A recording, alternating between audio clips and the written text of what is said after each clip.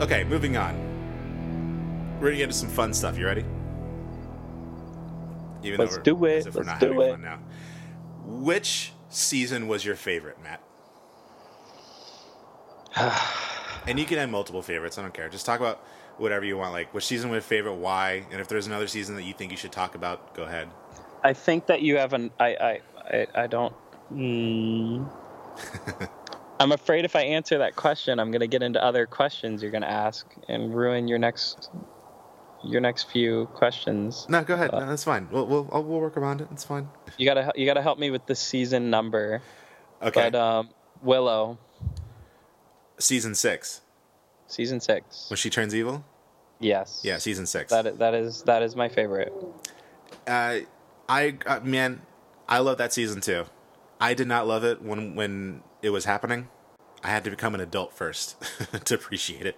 You talk about deep storytelling. That's the season. That's it. Yeah. Willow's character in season 6, it explores in a Buffy way. It explores drug abuse. Yeah. It explores losing yourself to an addiction.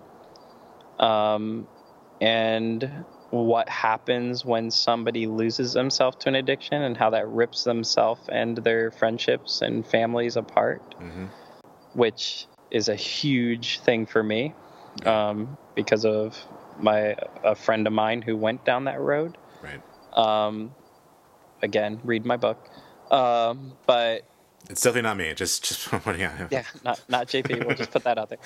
But yeah, that season to me is a powerful season. Yeah. Plus, I love the character of Willow. She's just my favorite. Mm-hmm. But yeah, that's a rough season to watch because she loses herself completely and destroys everything she loves, and is brought back because of friends and their love for her. But yeah, it's a rough season, but it's great. That's a good one. It's so good.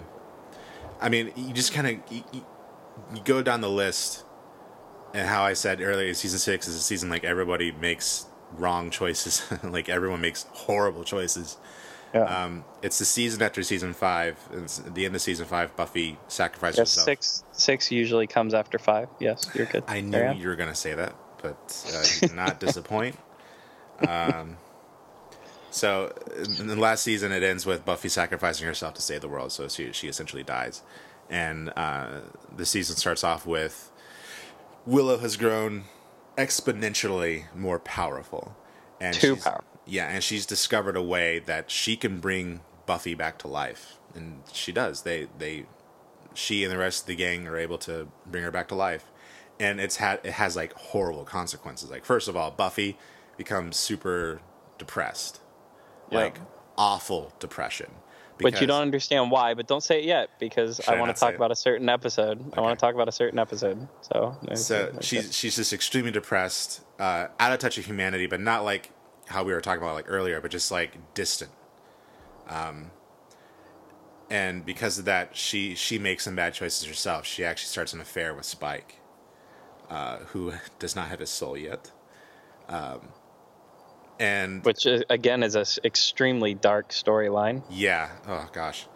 And then there's Xander and Anya's relationship.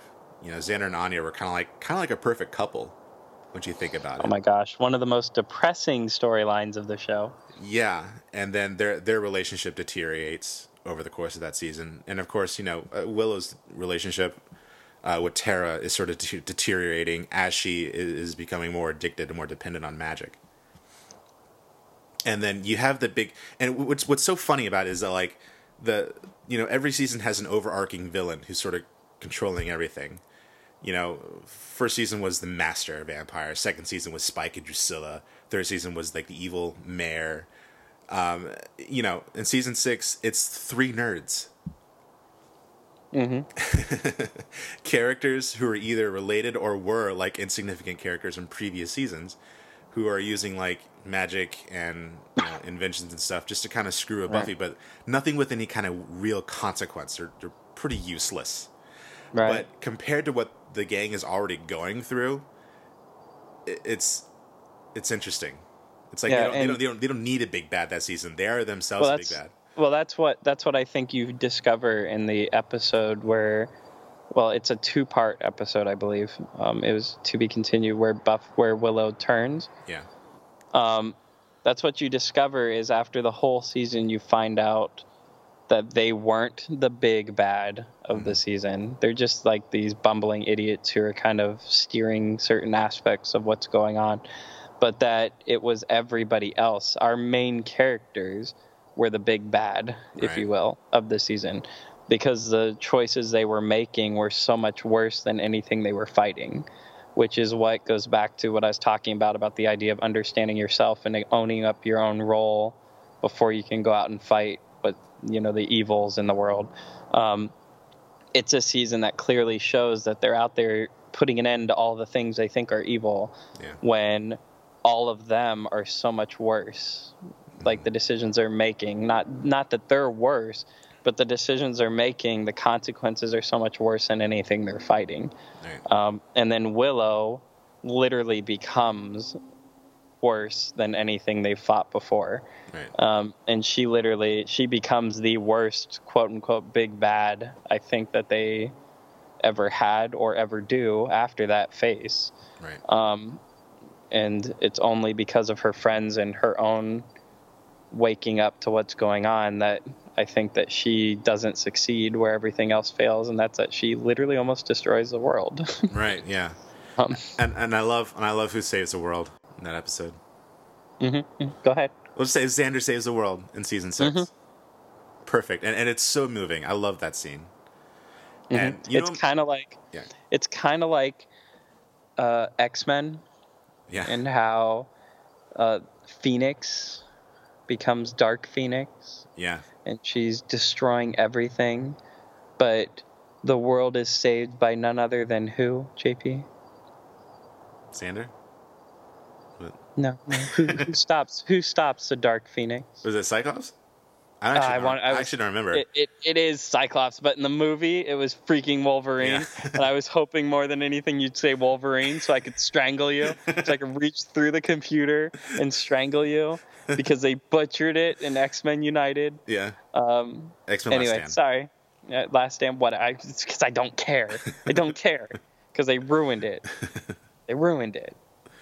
Sorry, that's a total side note, but Matt, your friend here, Matt, is his favorite character is Cyclops, and they destroy him in all the movies, and it hurts my feelings. Yeah, it's bad.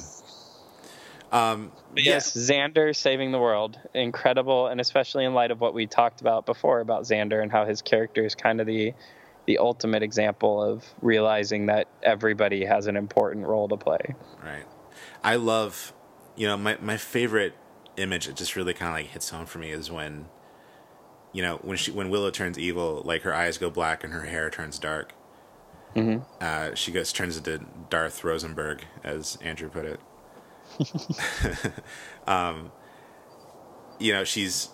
She's trying to she's doing her thing, like just trying to destroy the world, and Xander keeps stepping in front of her, and she keeps like trying to hit him out of the way, and she keeps telling her like, I love you, I love you, I love you.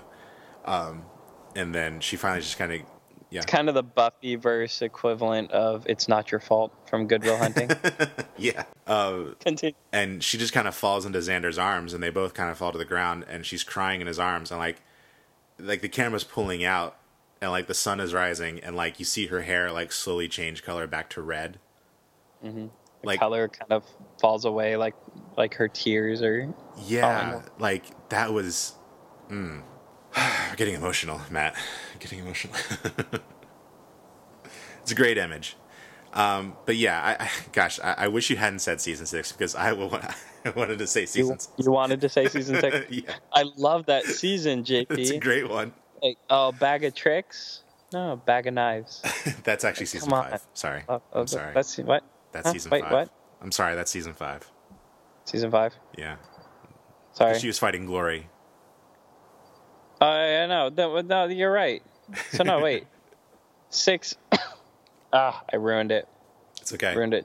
Delete it all. Forget everything I said. No, but and when she's fighting Buffy, I love when this is just a nerdy part of me. You have to watch a show. I was obsessed. I loved when Giles and them are casting the spell. I forget who's reading it. I think it's Giles reading the spell that keeps Buffy from, like, it places like this shield around Buffy so that no magic spell can be cast on her. Yeah. And she's fighting Willow, who at the time is like the most powerful thing, but she can't use any magic on Buffy. And she's like, well, I don't need to. And she casts a spell on herself that makes her super powerful to start fighting Buffy. I just love all that stuff. Yeah. It's great. Skinning the guy alive, though, that's filleting. Filleting Andrew. Oh man, that's hard to watch. Can we just talk about Jonathan? Jonathan. I don't know if I can talk about Jonathan. Oh, he baffles me. Now wait, this is I just had my brain just blacked out, JP. Yeah. I don't know why, but Jonathan is a character who shows up throughout the show constantly. From season 1. From season 1, he's this like he literally is like this side character who means nothing for most of it. He's just a reoccurring, pops up like glorified extra. Yeah. Is he the one? And if not, then I'm really showing how dumb I am. Earshot? Yes. Yeah, it's him, right? Yeah, that's him. I thought so. Yeah. Yeah. Okay, but we'll save that episode because I think you have a question that I'm going to bring that one up again anyway. Well, I mean, off the record, I have that as one of my favorite episodes that I wanted to talk about. Yeah, well, if you were going to ask what your favorite episode is, I'm stealing it first. So. Okay, that's fine. Okay, so go ahead. Cool. Well, my favorite season, even though I love season 6, probably as much as you do, Matt, I mean, it's still season 2. Because I think it really, season 6 is great because it's sort of like the Empire Strikes Back of Buffy, in that they really deviate, but not so much in a way where it's like unrecognizable, but they just do something completely different than what they usually do. And that they literally argue about things like Star Wars. Yeah, yeah. But season 2 is really stays true to the mission of the show. It really is about a girl that you don't suspect to be a vampire slayer, and she's like kicking demon butt, and she's also shopping and hanging out with her vampire boyfriend, and she's got her witch friend, and Xander is an idiot, and they're just and they're fighting Spike and Drusilla. It's just good fun, man. I love it, and it's funny, and it's great, and it makes you want to be a teenager again, especially in the 90s, because season 2 is the most 90s season of the entire series.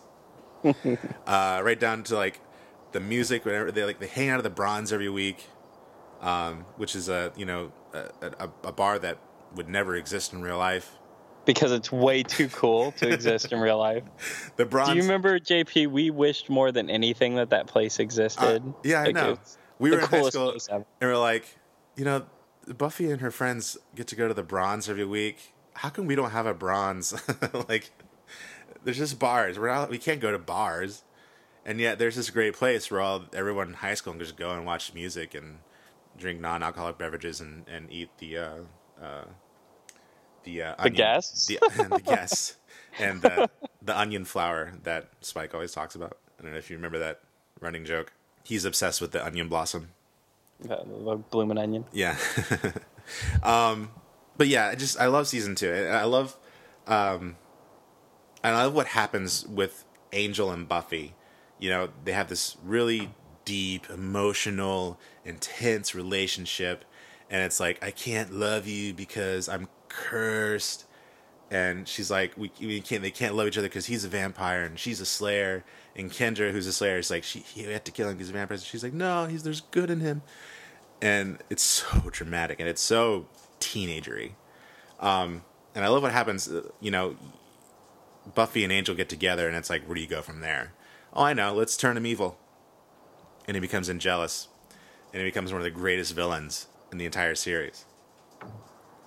And so they go from being like, imagine if like one of the installments of Twilight, like Edward and Bella had to like kill each other. Yeah, because that Twilight only freaking exists because of Buffy the Vampire Slayer. Exactly. And, it all culminates into a sword fight between Buffy and Angel, which is like epic. Which let's take a moment here to address one of the glaringly obvious faults of the show, if you will. Okay. How every single fight sequence in the entire show is so blatantly obvious that it's stunt doubles. Yeah. Oh, I just have to admit that. Sorry, but I have to put that out there. I forgot to tell you. There's a little tidbit of trivia for you, Matt. I don't know if you know this, but did you know that Buffy's stunt double, Sophia something, I forgot her name, Sophie something. She was also the Pink Ranger stunt double. Huh. Interesting. Not like Amy Jo Johnson's stunt double, but the girl who was in the Pink Ranger outfit. Right. Yeah. So Pink Ranger and Buffy. So fitting in a weird way. Yeah. That was actually one of Spike's nicknames for Buffy. It was Pink Ranger.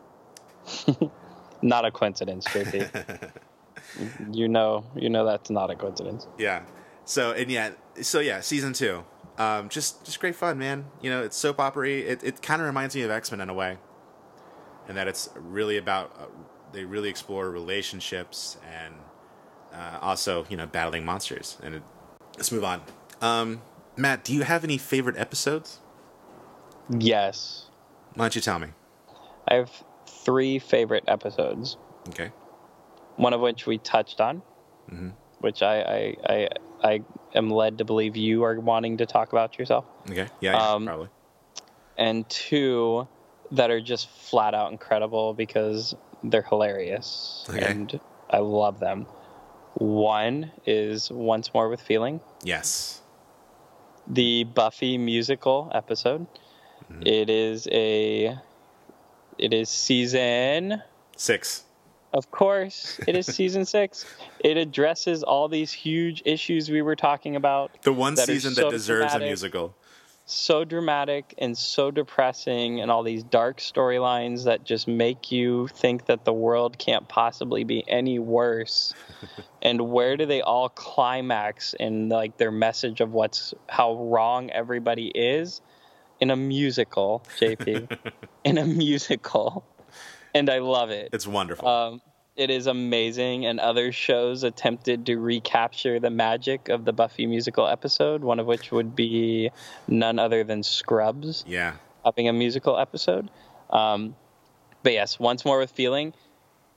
If you don't want to watch the entire Buffy show right now, you know what? You're a loser, but fine, whatever. That's great. You know what? No, you're a loser, but I'll try and find. Yeah. But go on your little iTunes machine, go into your little Apple Music, and just listen to the Once More with Feeling soundtrack. Come on, JP. I love it. I still my favorite number is still the opening one, Going Through the Motions, where she's in the graveyard patrolling. Yes, I love it. It's beautiful. And I mean, I'm even kind of a fan of They Got the Mustard Out. Yeah. But it's just, do you think it's just us? And they open the door, and it's this guy singing about his dry cleaning, and they're like, it's not just us. And of course, my favorite, I mean, she has a billion of them, but my favorite Anya line, when Dawn says, I gave birth to a pterodactyl, and Anya says, oh my God, did it sing? You're making my cough come back. Sorry, everybody. I'm recovering from a cold from like 2.5 weeks ago, and he's bringing my cough back.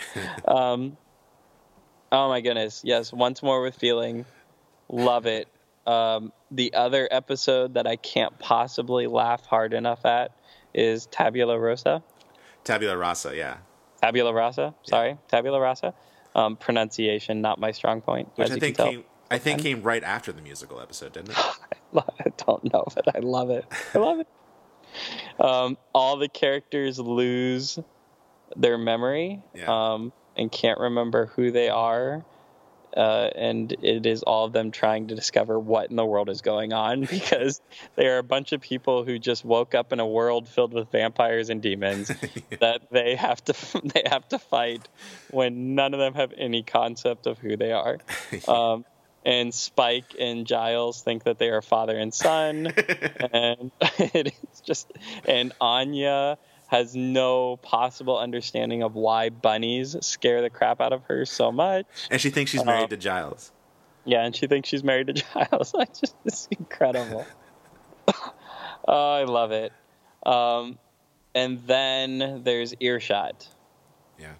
which is an incredible, dramatic, and deep and thoughtful episode. It is. About depression, loneliness, and school violence. Yeah. Which was scheduled to air and got postponed due to the Columbine shooting. Right. Which happened the week before it was supposed to air, I believe. Yeah. So they aired it later because it is an episode that dealt with a school shooting. A possible school shooting. Yes, possible school shooting, but that's what that's what it dealt with, that topic. Yeah. And nobody could have foreseen that happening right before the episode was supposed to air. Right. So I understand their reason for not airing it when they did. Mm-hmm. However, I believe that it is also an incredible episode that was so fitting. Oh, yeah. For what the world was dealing with at that moment. And it's one of those moments that I was talking about. Like, it could totally just be like an after-school special. Like, they could have just leaned into that. Like, it could have just been like a cheesy after-school special, but it turns out to be a very powerful episode. And very also, powerful. It's kind of funny. and still had so much humor. And I mean, yeah. I mean, the many rolling on the floor. Yeah. The whole rolling on the floor laughing moments. But at the end of the episode, you're just like in awe. Yeah. I mean, the episode is about she's fighting these two demons at the beginning, and she kills one of them, and some of their blood gets on her, and they find out that if you can, I guess, absorb what's called the aspect of the demon or something, and this particular demon had telepathic powers. And so this enabled Buffy for like a temporary amount of time to be able to read thoughts. Mm-hmm. She was psychic for a little while. And it's really funny at first because she's like reading all of her friends' thoughts. And like the only thing Xander's thinking about is sex. And then like Oz. We haven't even really talked about Oz yet. Let me give you a really short introduction into Oz because he is one of my all-time favorite characters in television history, played by Seth Green. Yeah. He is the rock star of the group. He is also the werewolf, but he's the quiet one who does not say much, but when he does, it is usually the most profound moments of the show. Or really funny. Or the best one-line jokes ever. And then there's this episode where you get this tiny little glimpse into his head, and it is him sitting in a corner, and he is going, "If I am nothing but the combination of my thoughts, and I think therefore I am, and Buffy can read my thoughts, do I only exist in Buffy's thoughts, and therefore..." And on the outside, all he does is, That's all. I love it. Yeah. And so where the episode sort of gains momentum, sort of goes, kind of journeys into its core message when she can't really handle the power that she's sort of been bestowed upon, and she starts being able to read everyone's thoughts at her school, and hears. It's kind of the classic mind reading moment in a movie where they're overwhelmed by. Like they're like freaking out and screaming because they're overwhelmed by everybody. It's like everybody talking at once. Right. And so she hears a thought that's like, by noon tomorrow, you'll all be dead. And so she instantly thinks there's someone at the school that's planning to like kill everybody. And I think they're all under the impression that it's a student. But while she has to kind of figure out who's going to plan this attack, she's also like weakening, which is like a great device. And it turns out that the thought she discovers Jonathan, who's sort of recurring character, is sort of like just kind of in the periphery all the time and just kind of shows up really random times. She finds Jonathan in a tower at the high school, assembling a gun, and at the very last minute she like is able to stop him from, she takes the gun away and stuff. And she's like delivering this speech about like loneliness and stuff, and she's kind of like, she's learned so much about like how lonely everybody is and how lonely everybody feels. And she thinks she's trying to talk Jonathan out of like killing people, but then you find out she's like, Jonathan says like, I wasn't planning to shoot up the school, I was actually planning to kill myself. first of all, it's like, oh man, like even worse. But then it's like, oh my god, who was trying to kill the school? And that just leads to actually leads to like some pretty funny parts. Watch the episode. It's actually like a great like you could watch it by itself. The great thing about Buffy is they came out at a time where episodes could actually stand on their own as long as you kind of like knew the premise, like X-Files. Right. So like I recommend. I mean, if you want to if you just want to go crazy before April 1st, because that's when Buffy is leaving Netflix. Yeah, I saw that. That's very depressing. Yeah. By the way. But it's still going to be on Hulu. So I'm really hoping that's just a big April Fool's. yeah. But just fire up Netflix and watch Earshot. It's a great episode, and it'll probably get you into the show. What else? Do you have any other ones? I mean, I have lots of other ones, but those are. I mean, I will say one more that deserves being said, in my opinion, because it was a big win for the show. Mm-hmm. The other one is Hush. Oh yeah. Because to me, these play very big things for me. The Tabula Rasa and Once More with Feeling are hilarious. I love them. They are great views into the characters and how the show plays on these relationship things. Excuse me. Earshot really showed the depth of the show, in my opinion, while still having the comedy and stuff. And then Hush really showed the comedy of the show, again, the importance of relationships and dealing with all that, but also just the flat-out creepiness that Buffy could reach at times, because that episode is scary at moments. And I love it. Yeah. Can I talk about my favorite episodes? No. I have a top Next 5. Question. Oh God. Next question. Oh jeez. So my Your top 5. My top 5. Yes. I don't know if I should call my top 5 because it's not in order. They're just 5 episodes I really love. Earshot I put down as number 1. We already talked about Earshot. Number 2, I'm going to say I said Ted. The robot episode? Yeah. In season 2. The robot stepfather? Yeah. Or almost stepfather, right? Well, Sorry. Yeah, it was the guy that Joyce was dating, Buffy's mom. Right. Played by oh gosh, why am I blanking? John Ritter, TV legend. Mm-hmm. John Ritter. Yeah, so Ted was an episode where, Buffy's mom is single or divorced. She's a single mom, so it's just her and her mom. And her mom started dating this new guy. And at first, he's like a nice dude. He's just like a regular guy, whatever, very inconsequential guy. But then he turns out to be like super abusive. Like he's very abusive toward Buffy and very controlling behind Joyce's back, if I remember correctly. It's actually been a while since I watched this episode. Yeah, her mom's clueless in it. Yeah. And it's like really affecting her emotionally because she's never really been treated this way by, who should be like a male role model. And it turns out that he's actually like an evil robot.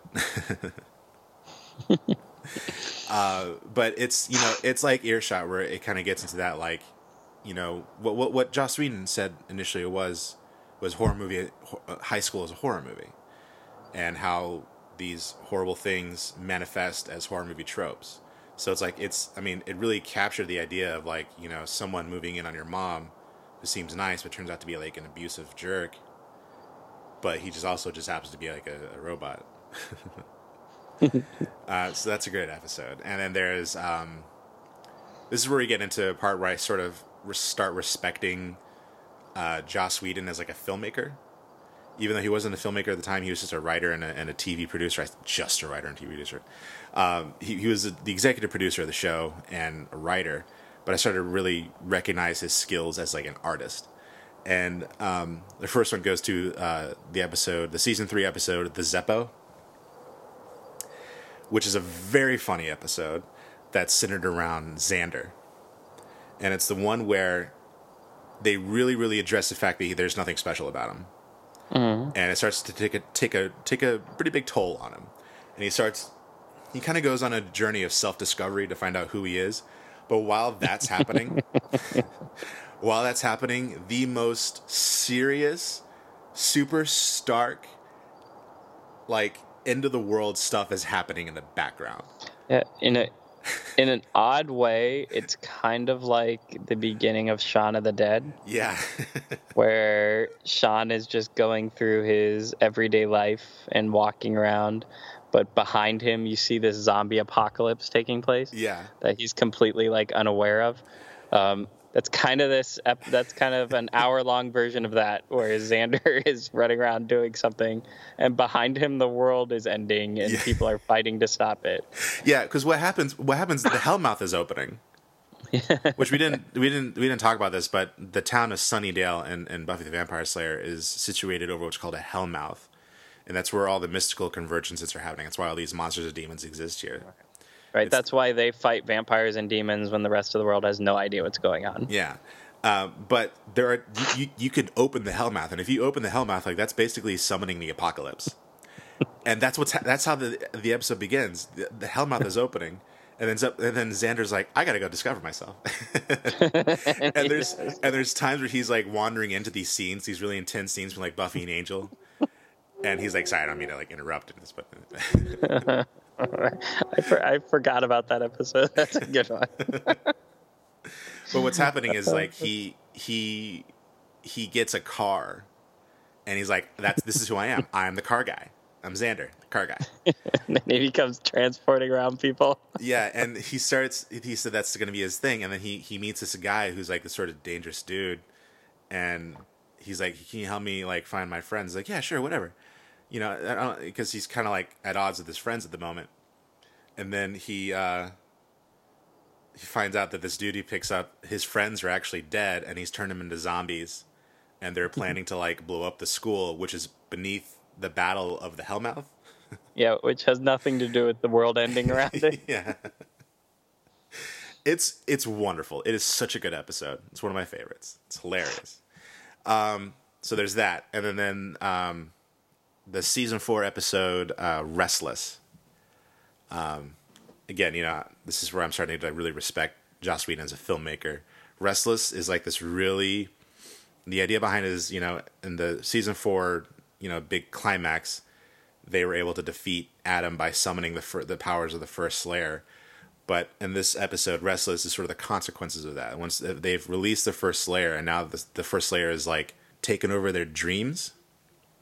And so our gang is hanging out, and they all fall asleep, and we just see what they're dreaming about, and it's very cryptic, and it's very artful, and it's a look inside. Like you start to understand like who these characters actually are, what their fears are, what their anxieties are, and it also is sort of like telling you like what's going to happen to them down the line in the series, which is like brilliant. I do not wear the cheese. The cheese wears me. And for some reason, there's a guy wandering around in each dream, like talking about cheese, the cheese man. The only connection to the dreams is the cheese guy. The cheese guy.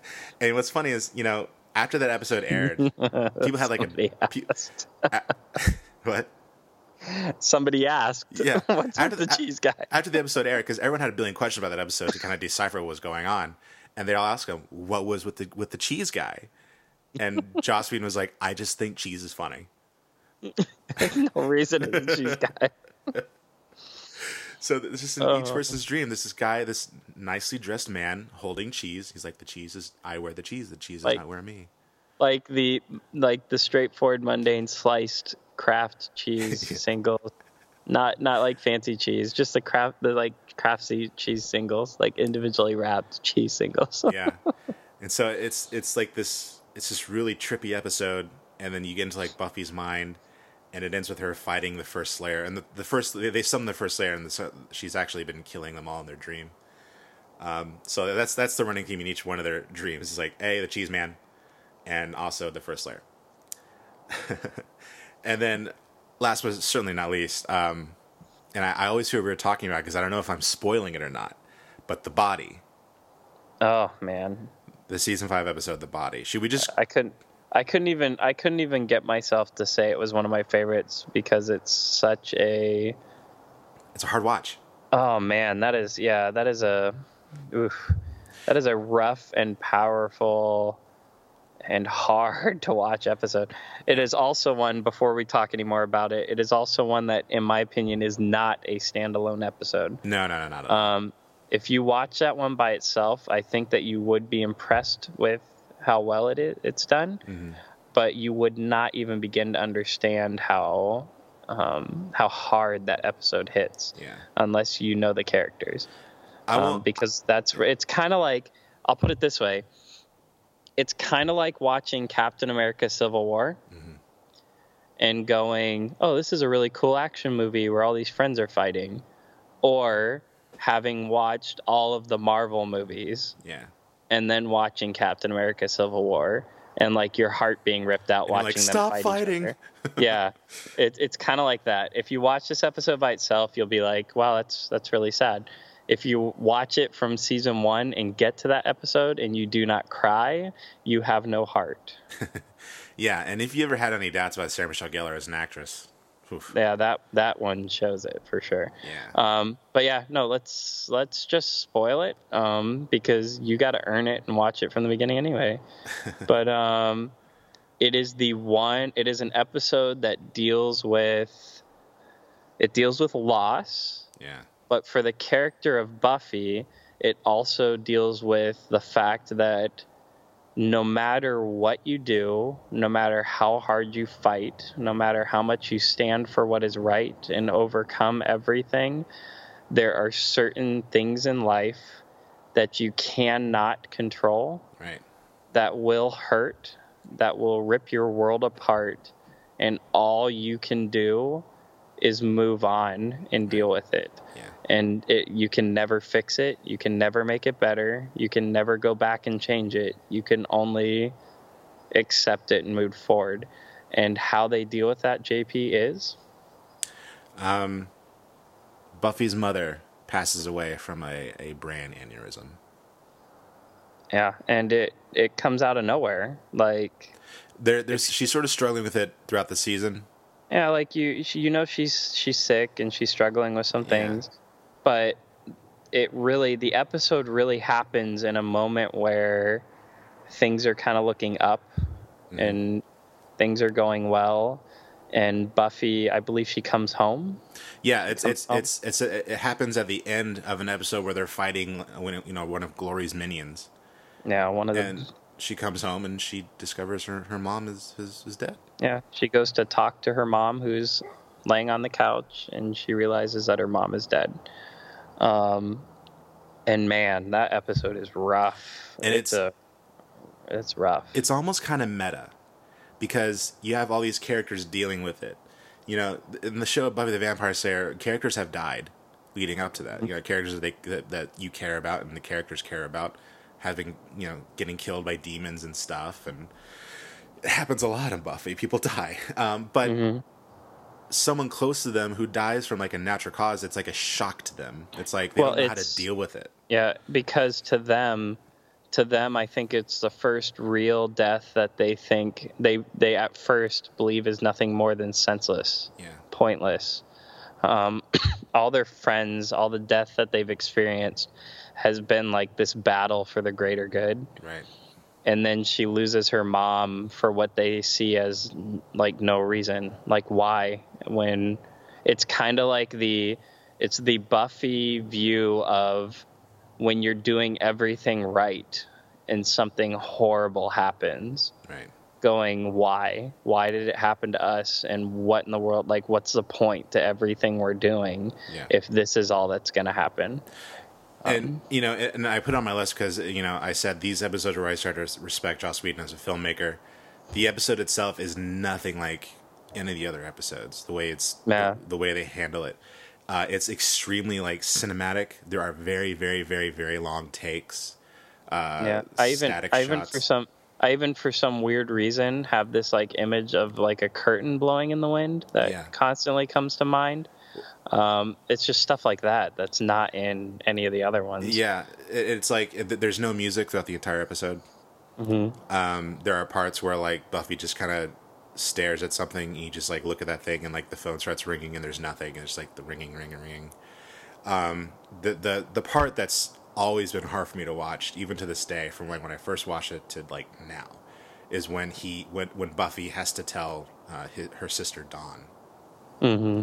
And when she tells her at school, and when she tells her, it's behind a pane of glass, and so you can't really hear what she's saying, and it's just like the static shot on Buffy talking to Dawn, and Dawn like slowly breaking down. Mm-hmm. And like then they cut back to like the students who are like watching the whole thing unfold, and it's like it's really powerful. Yeah, but the moment, yeah, I agree. That's like one of the most powerful shots in the whole thing, in the whole series. But then the moment that I'll admit it, I'm gonna say it right now. The moment that literally made my eyes water is Anya. Right. This is a character. This is one of those things I'm talking about that, like, if you don't watch it from the beginning, this moment does not have the impact to it. Right. Because Anya is this character that basically is like the comic relief of the show. She used to be a vengeance demon, who becomes human and falls in love with Xander and is trying to figure out this world of humanity. But she's like she's an idiot. She's curious to put it nicely. Yeah. She's like, it's kind of like Meet Joe Black, like just kind of like he's a doofus when he tastes peanut butter kind of a thing. But then there's this episode, and she's just acting like her typical clueless doofus self, and she's saying stuff that is just like, "Are you kidding me? Like, shut up!" And somebody like basically tells her like, "What's wrong with you?" or something, and she breaks down and starts saying, "I don't understand. I don't know what I'm supposed to do here." It's like she was here and she's gone now, and she loses it completely. Yeah. And that moment is like, man, that will rip you apart if you really get into that show. Right. And then Xander punching the wall is the comic relief moment, and that cracks me up. His hand gets stuck in the wall. Great. And of course, Willow breaking down is always heartbreaking, because like Willow's the one character you don't ever want to see hurt throughout the entire series. No, she's the one you just want to hug. You just want to hold her. Yeah. Like, don't, it's okay. Except for when she's evil, but we already talked about that. Carry on. But yeah, so that, and I don't think, Buffy has a lot of imitators, and some are good, some really suck. And some are sort of imitators like in spirit. Like there's been a lot of great shows, but I don't think there's been a show that's like Buffy or set out to accomplish the things Buffy did that has an episode or even a moment that begins to mirror like what happens in this episode. Mm-hmm. I don't think anyone has. I mean, Game of Thrones maybe, but that's kind of to be expected. But like Charmed doesn't have an episode like this. Yeah, but no, like, you see Game of Thrones, but even Game of Thrones, that's actually to me, JP, that's a great thing to bring up to show how incredible Buffy is. Yeah. Game of Thrones is a show that like every episode is that moment. Yeah. So it's powerful and it's intense and it's like it'll shake you, but it's what the show is. Right. Buffy is a show about a teenager killing vampires and demons that is able to pull off a moment out of nowhere that will turn your world upside down more than Game of Thrones. Right. Like that to me is what shows the incredible depth that Buffy's able to reach in completely unexpected moments. Like to think that a show about vampires, werewolves, demons, witches, goofy, nerdy teenagers, Star Wars jokes and one-line comments could reach that sort of moment. Yeah. It's incredible. Yeah. Oh, and just to completely random side note, but her sister Dawn, who you brought up, played by Michelle Trachtenberg, incredible character too, by the way. Yeah. And the way they pulled that off in the show, come on. Yeah, they did a good job. So I'm going to sidetrack our thing here, JP, because we're running out of time, so I got to get off the body episode or we're going to go 6 hours long. The Dracula episode I talked about earlier ends with Buffy coming home after defeating Dracula, sort of, because he's coming back, and it's kind of a joke in the show. He's coming back in. She's like, I'm standing right here.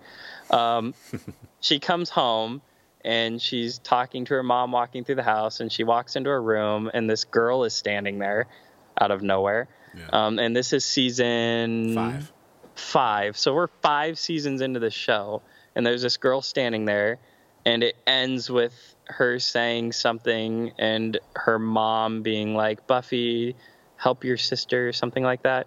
And both of them turn and go, Mom. And it ends with, what the crap? She has a sister? We're 5 seasons in, and all of a sudden we're supposed to believe she has a sister that she's never talked about. Like, oh, we never... And let's be honest, in the 90s, that's what shows did. Yeah. Oh, like, surprise, sister that was here the whole time, but we didn't know it for 7 seasons. We're 5 seasons in. So we get a whole episode of who the crap is this girl that everybody's acting like has been around for 5 seasons. Yeah. And we've never known it. And yet you find out later that she never actually existed and was created and implanted into their world by magic to protect. Like, it's a Buffy thing. Come on. Only Buffy could pull that off. Only Buffy. Introduce a character that, in my opinion, turns out to be an incredible addition to the show. Yeah. I love Michelle Trachtenberg in Buffy. I love it. It's really great. Good. Yeah, it's great. Yeah. But you watch that episode and you're ticked off because how the heck does she have a sister we never knew about? Yeah. Gosh, there's so much more we could talk about. We could do this all day. I wish we could talk more about season 7 because that's sort of a controversial season for some people because it's the last one. Mm-hmm. And kind of. If you don't want to talk about the pathetically horrible comic book season 8. Oh God. Ugh. Comic. It's not on TV. It was a series of comic books. It's awful. But I think that's all the time we have, Matt. That's all the time we have to talk about Buffy. Man, did you have any other questions though? You have like rapid fire? What were your other questions? I know you had more. I did have other questions, but we've answered them throughout the episode. I was going to ask you like, who's your favorite supporting character and who's your favorite female supporting character? I think it's kind of obvious. Is it obvious? A little bit. We've talked about all of our favorite characters. My absolute favorite my favorite character, period. I'm sorry. I like her more than Buffy. My favorite character is Willow. Yeah. Yeah. Love her. I mean, we've established that. Love it. What else? What was the other one? What do you got? Let's make sure before we sign off. The favorite female supporting character, Willow, I guess. It's just Willow. Willow's just favorite everything. I'm going to just tell you the only thing to me that would ever be greater than Buffy the Vampire Slayer is a series about Willow. That would be awesome. I'd be down for it. I've always wanted a series about Willow and Giles. Yeah. Wanted cool. Giles helping Willow through the world of magic and stuff, and it's just always been great. Yeah. And Allison Hannigan. Okay, all right. Some rapid fire questions. I'm just gonna throw them out there. Who's your favorite villain? Is it Willow too? Yeah. It is because I covered that, but I won't use that. I won't use favorite villain and Angelus. Angelus, yeah. Yeah, favorite villain, Angelus. Yeah, I'm gonna say it. Although honestly, Willow. Yeah. But go ahead. It could really be the answer to all of them. Let's see. You have a favorite sort of one-off monster, demon character? The Fear Demon. From the Halloween episode. Oh. Where they're in the haunted house. Yes. They're in the haunted house and everything's trying to kill him. Who's a little fear demon? Yeah. And he comes rising up out of the floor and it's this huge scene and the camera backs away and he's like a foot tall. Yeah. I love that Xander's like, who's a little fear demon? Don't taunt the fear demon. And Giles is like, please don't taunt the fear demon. And he's like, why? Can it hurt me? He's like, no, it's just tacky. Yeah, the fear demon. Oh, that's funny. I don't know. Do you have like a favorite quote?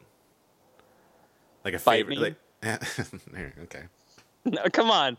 That is the classic. That is the greatest Buffy moment.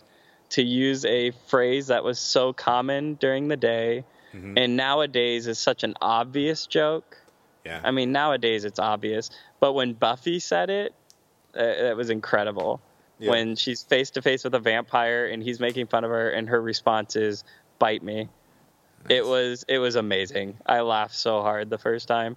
Now, because vampires are common and it's like the vampires were the cool thing for so long. I think there was even a movie called Bite Me. Yeah. vampires. Now, yeah, it seems like an obvious joke now, but when she did it back then, it was incredible. Do you have a favorite Buffy outfit? You know, she's known for her outfits. Yeah, the red pants, black shirt. Yeah, that's season 3. Yeah, and you, I'm not gonna lie, I sent a picture to JP and went, "Oh my gosh," and that was like my response, because my wife came out one night and she's going out to an event with a bunch of women. She's like, "What about this outfit?"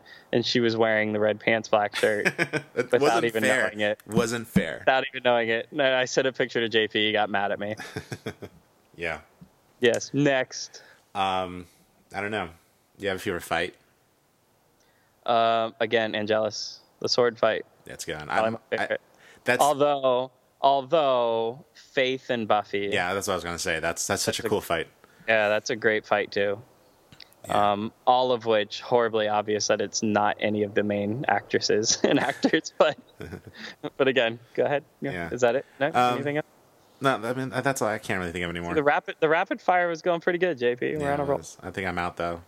I think I'm out. I don't have more questions. No more questions, Your Honor.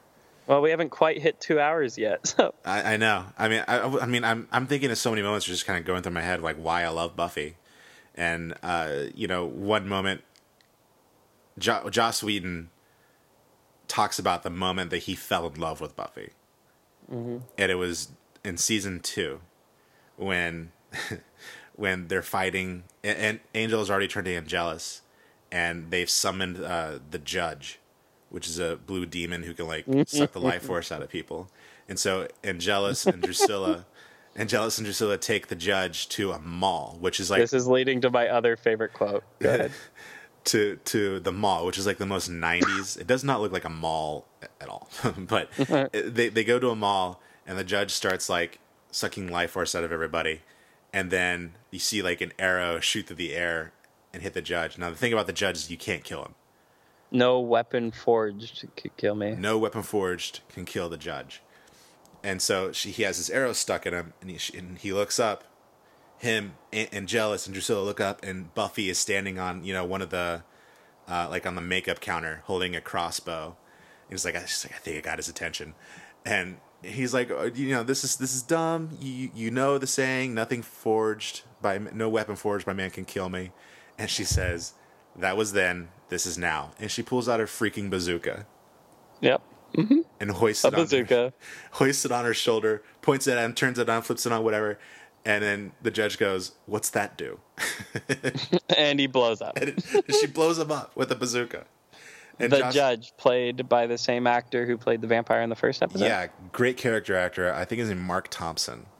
Mm-hmm. He's in Terminator. He's in Cobra. He's in a bunch of great action movies. Mm-hmm. And Joss Whedon always says, that's the moment I fell in love with her. It's definitely one of the best moments in the entire series.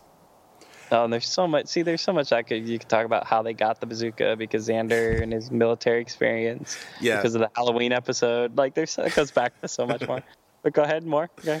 I don't know. And there's that great moment in the same season in Becoming Part 2 where they're having the sword fight, and Angelus is sort of overpowered Buffy, and he tells her, you don't have your friends, you don't have this, you don't have that, you take all that away, and what's left?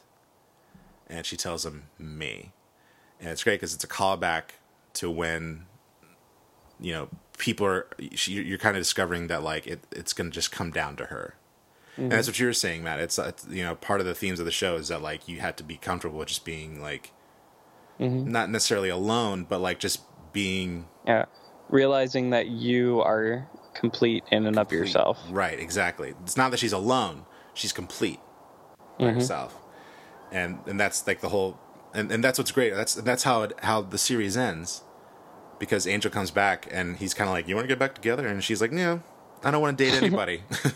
No, I'm good. Yeah, she does this speech, which I like. Not a whole lot of people like it, but she's like, "I'm like cookie dough. I'm not done yet." So yeah, I don't know. That's all I got, man. So you got anything else you want to say before we end this? Oh, there's so much more I want to say, JP. so much more. I mean, we haven't talked about like what is it? Half fish people swim teams and Also, I mean, there's so many things to get it. Hyena people. Um, it's such a We great didn't talk show. about Glory. Glory at all, not even a little bit. But I mean, we The said her first name the because I first messed evil. up my season. Yeah. But but yeah, it's such a great show. Giles, we Yeah. didn't even begin to do his character I know. justice. Giles is one of the greatest characters in TV history. He just It's a is. great mentor. Yeah, he's great. And how much this show has been ripped off and copied and influenced our culture in ways we don't even begin to know. Yeah. I think it's like when The Matrix came out and bullet time showed up in every movie after that. Right. Buffy is still doing that to our culture. We don't even know. Disney, JP.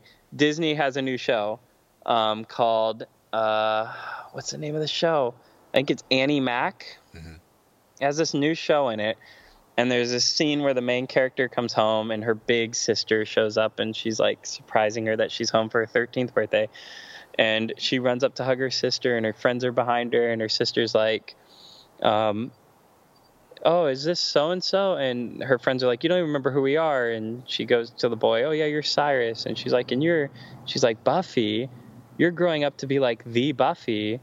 And the girl's like, I am the Buffy. I'm the real Buffy. I don't enjoy being referred to as a fictional character from a show from last century. And she's like, although I started watching it and it's really good.